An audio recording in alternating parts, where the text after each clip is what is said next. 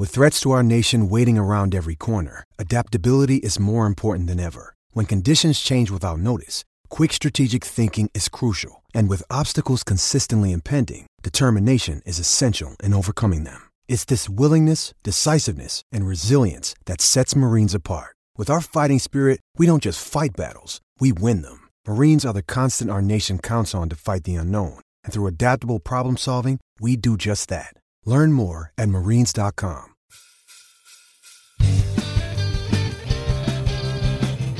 Hello and welcome to A's Plus, the San Francisco Chronicles podcast on the Oakland A's and Major League Baseball.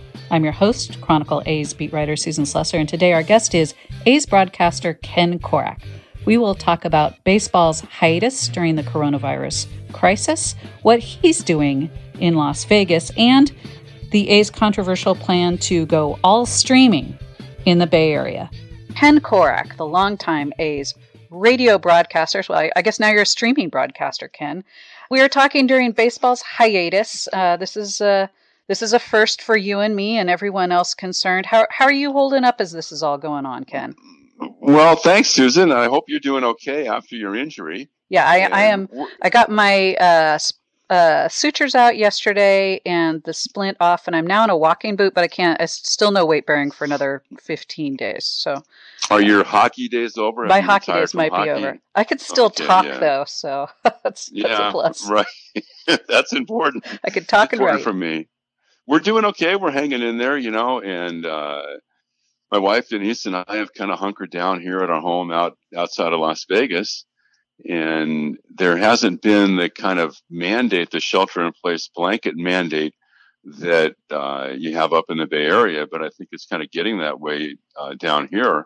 We all were looking forward to getting back up north and getting back home.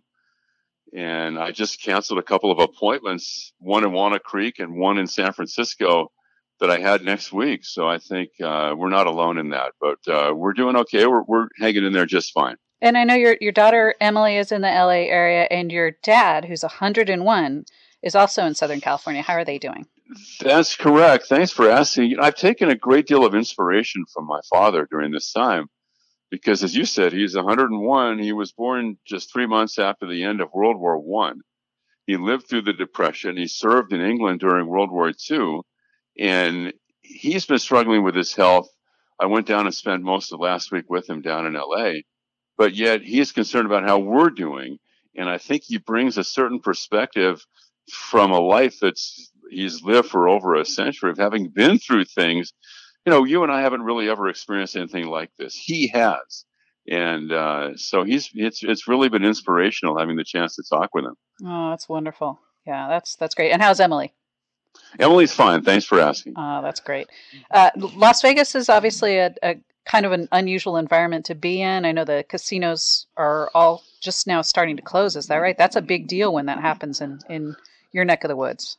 Right. All the casinos have been shut down, the restaurants and bars, and there's been the edict that was passed down from the Governor Sisolak, that all of the non-essential businesses should close. I don't think that's an order, a mandate right now, but it's just been suggested. But it certainly could be going in that direction as well. So, and I think it's happening. It's happening in some degrees all over the country, of course. Yeah. Well, stay safe and sound and indoors and very careful. And we can continue to talk baseball as this goes on. What did you think of the way this was all sort of handled by Major League Baseball, professional sports in general? Nobody's gone through anything like this before. It was a little bit trial and error. Obviously, I was holed up here with my broken ankle as it was all going on. Were you in Arizona as this was all happening? No, there really wasn't a template for it. No, I wasn't, because I left Arizona before word came down from Major League Baseball that everybody was to disperse and that they were going to postpone or cancel at least the spring training games at that point, Susan, because I was concerned about my dad. So when I left Arizona, left the A's complex, the A's were still, all the teams were still playing their spring training games. So I went down to LA because I was really concerned about my dad. And as I said, I spent a lot of time down there. So I found out about it. I got the news pretty much like everybody else did. Yeah, it's an unusual situation. And I don't think there's necessarily right answer or a wrong answer, except for to be extra careful and take every precaution. Right. That sort of seems like the way baseball's gone. There's nothing wrong with overreacting, I wouldn't think right now. Right. Although as we talk, obviously, and you feel the same way, I have great empathy for people that are out of work and have kids at home from school or single parents. You and I are going to be just fine. I think it's not nearly the hardship that it is. And we understand that people are going through really difficult times right now. So baseball and the lives of people involved in baseball, while it's an important part of the fabric of America, I think what we're going through pales in comparison. So I have great concern and empathy for what people are going through. And like you said, the most important thing, just be extra vigilant and be safe and be careful and just follow the advice of the experts. And I think on the national, on the state and local level, which is where we have, I think, our most contact, I think those people are doing the best they can. Yeah, I think those are very, very wise words. Now, let's talk a little bit of baseball, because we both did get to see at least most of spring training and before the hiatus. What were your impressions of what the A's were looking at as they kind of went into this enforced break? Well, I haven't thought about it for a while, that's for sure. But I'm really impressed by their club. And if and when we resume the season, I think that most people believe that they have an excellent chance to contend in the West or win the division. We'll see how that plays out. But I do think, parenthetically, that just getting back to playing is going to be great therapy for people around the country. So no matter how your team does this year, when we resume play, and we have to assume that play will resume, it's going to be, I mean, baseball has always been really important, and sports have been this wonderful diversion in difficult times, even more so now, I think. Yeah, 100%. There were some interesting battles. Not a lot of jobs up in the air, but second base, obviously one key one. How were you seeing things there? I kind of vacillated from day to day on it. There was a time when I thought Franklin Barreto was the clear front runner to begin the season at second base. I kind of still feel that way. I'm not sure how you feel. Great competition for the job. And then there's that variable of the two players who are out of options, Barreto and Mateo. So they have some excellent candidates there. But it was, as you've written, Susan, an unusual camp because there just weren't that many jobs up for grabs. Yeah. And it also was an extremely quiet off season for the A's, unusually so because Billy and David usually are wheeling and dealing in the off season and oftentimes right up until the start of the regular season. So it was quiet. I'm not sure how it's going to play out. I think the addition of the 26th man on the roster, I think might help them sort out some of these issues. But when the teams get back to playing, and there'll be, I would think, at least 2 or 3 weeks of spring training.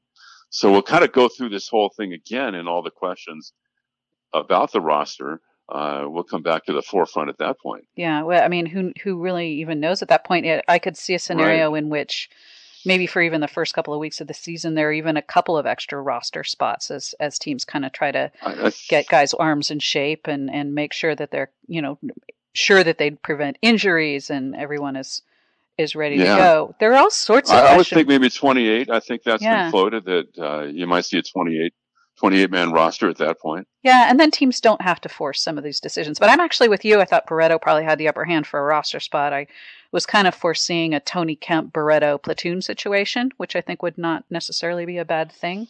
The backup catcher spot was the only other really major issue. And you know what? However that goes with Austin Allen or Jonah Heim, I think the A's really liked what they saw of both of them this spring. So that's a good thing. And it's just nice to be able to talk a little bit of baseball. Now, when things resume, the schedule, especially the later and later it gets pushed back, the shorter and shorter the potential season might be. But the teams might be looking at more double headers, fewer days off, things like that. I think the A's are a team that maybe that could be a good thing for. They would have the best sixth starter in the game, in my opinion, in Chris Bassett. They could be okay when it comes to doubleheaders, but then they've also got some guys that are coming off some concerning injuries with Minaya, Puck, Luzardo. How you see things, should that be the eventuality?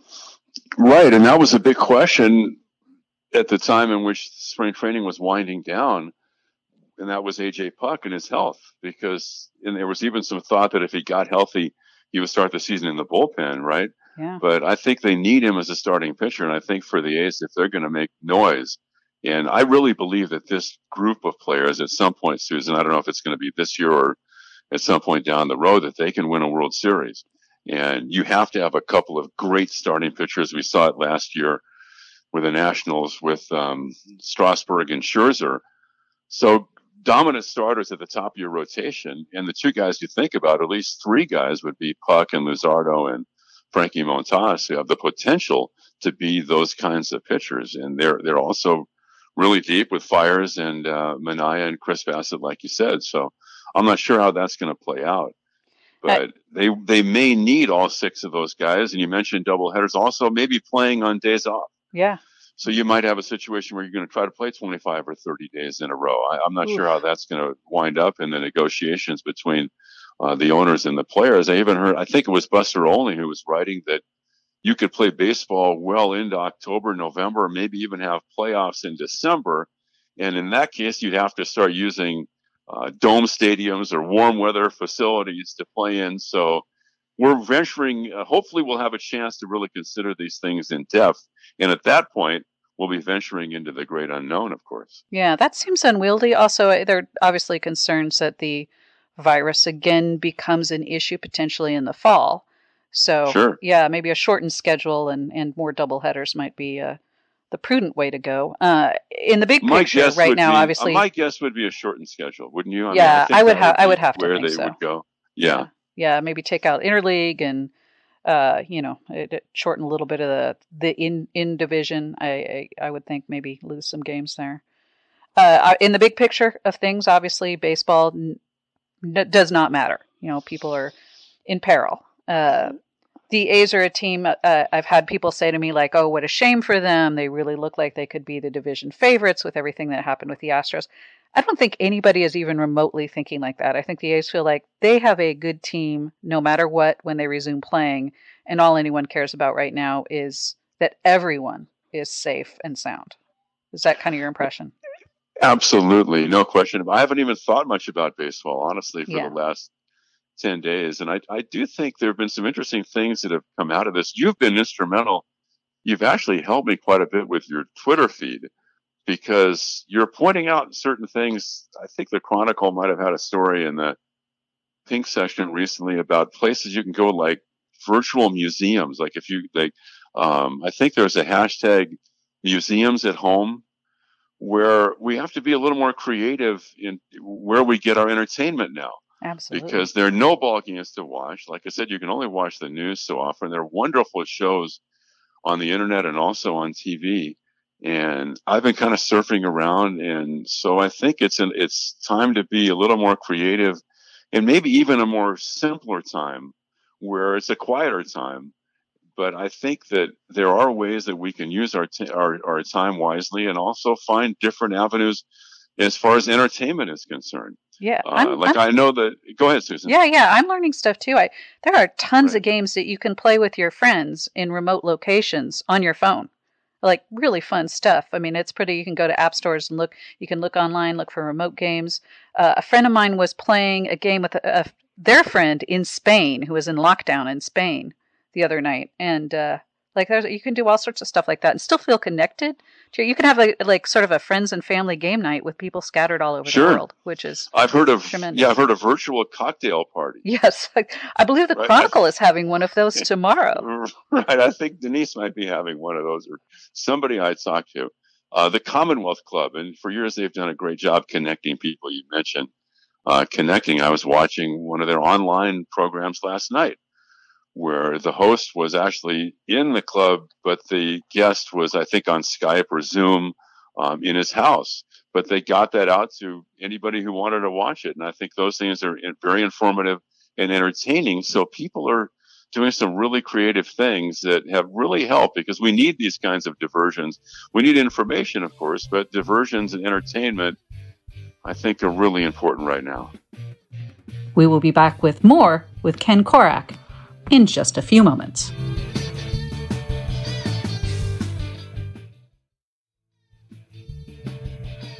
My colleague Bruce Jenkins did a column last week that I really enjoyed about the top sports movies. Do you have a top baseball movie or top baseball book that you recommend when people ask? I mean, obviously our book is at the top of everyone's list, really.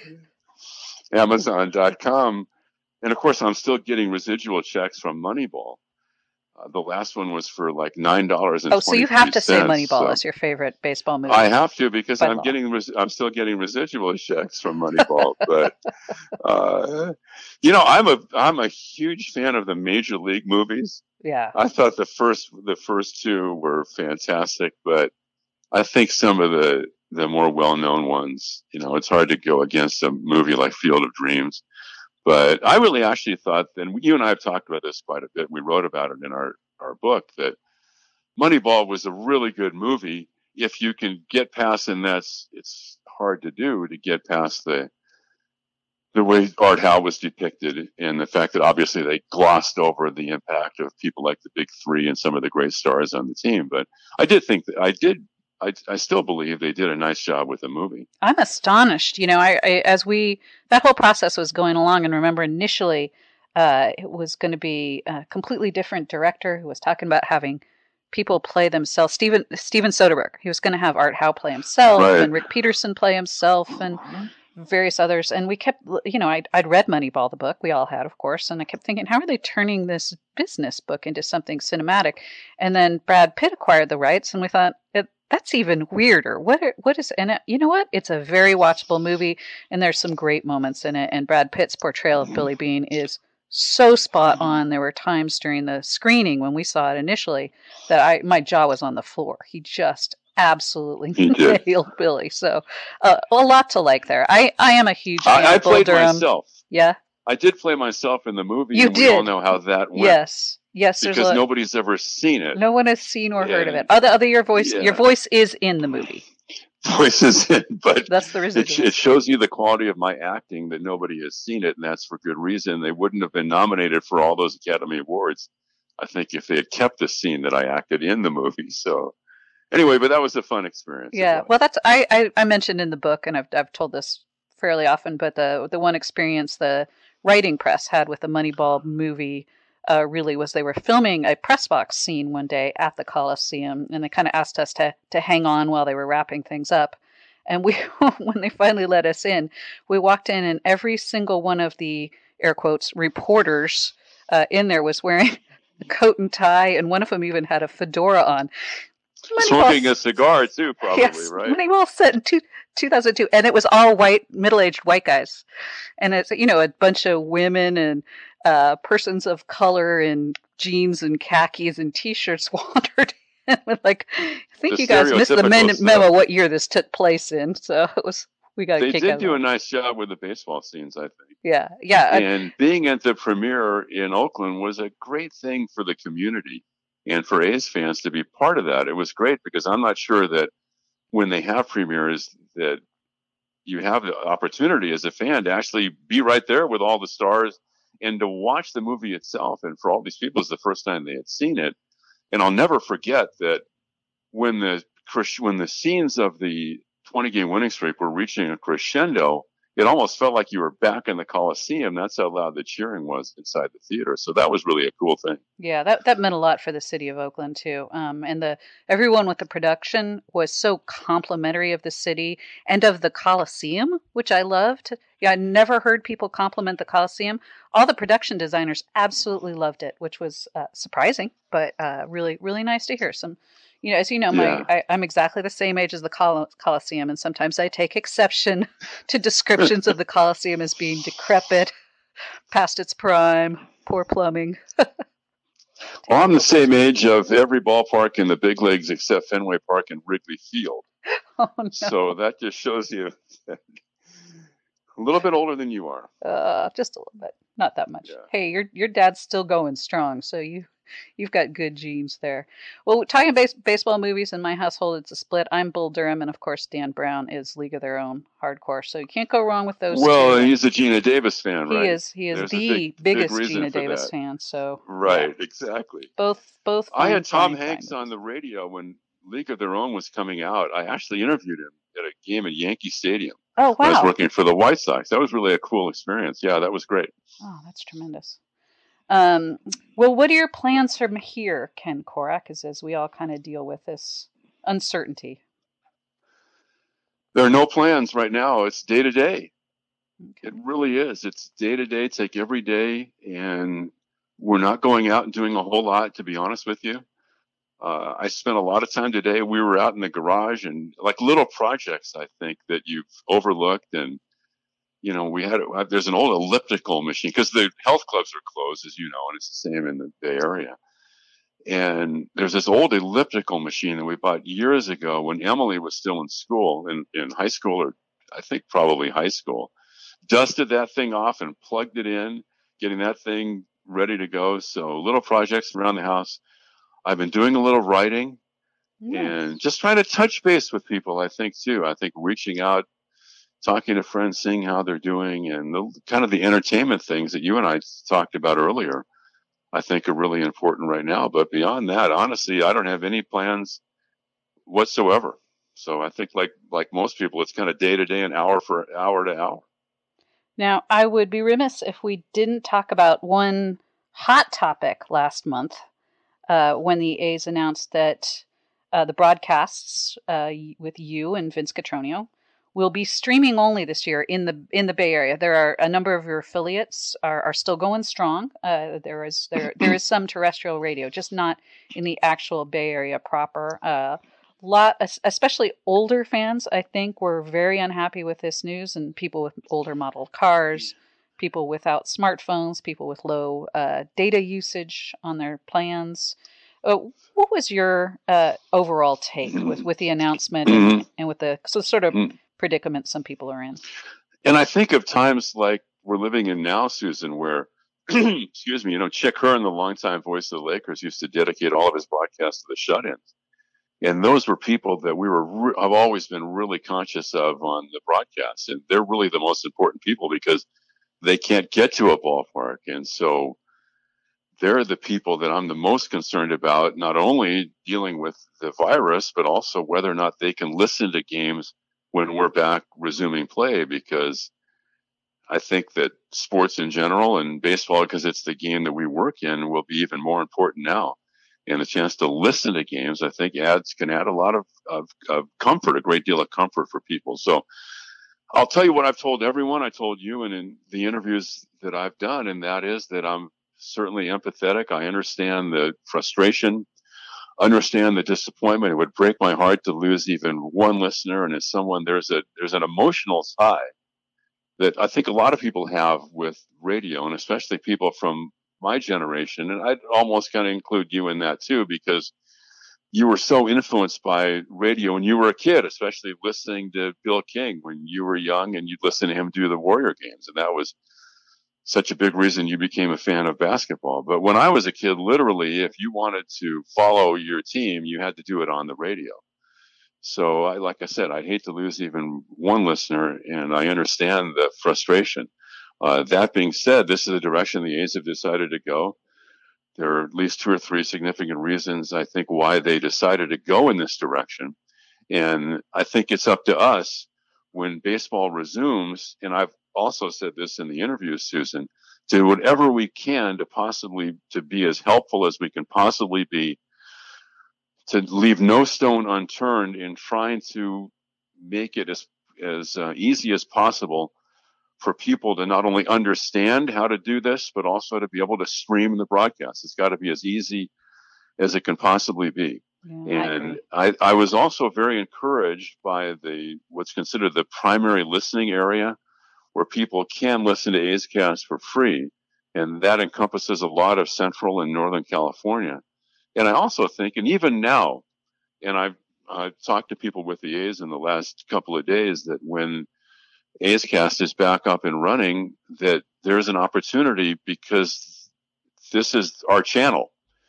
24 hours a day, there's A's baseball. And so we can provide programming right now and talk baseball for people. And I think that can serve a good purpose as well. Oh, yeah. I mean, the lack of A's over-the-air content the last few years, I think has been an issue. Certainly, very understandable that the team has been upset by this, and to have that kind of platform now, where the team can have essentially unlimited A's content and on-demand content, that's an absolute treasure trove for A's fans, and I think that's welcome. And I do. And there's a chance to be creative. Absolutely. I hope fans will be patient with it and be willing to kind of go trial and error, have somebody who's a friend or a family member who's tech savvy help you out, learn the system. And there will be a few blips here and there. Sometimes the service can kind of go in and out. Sometimes there are a few glitches.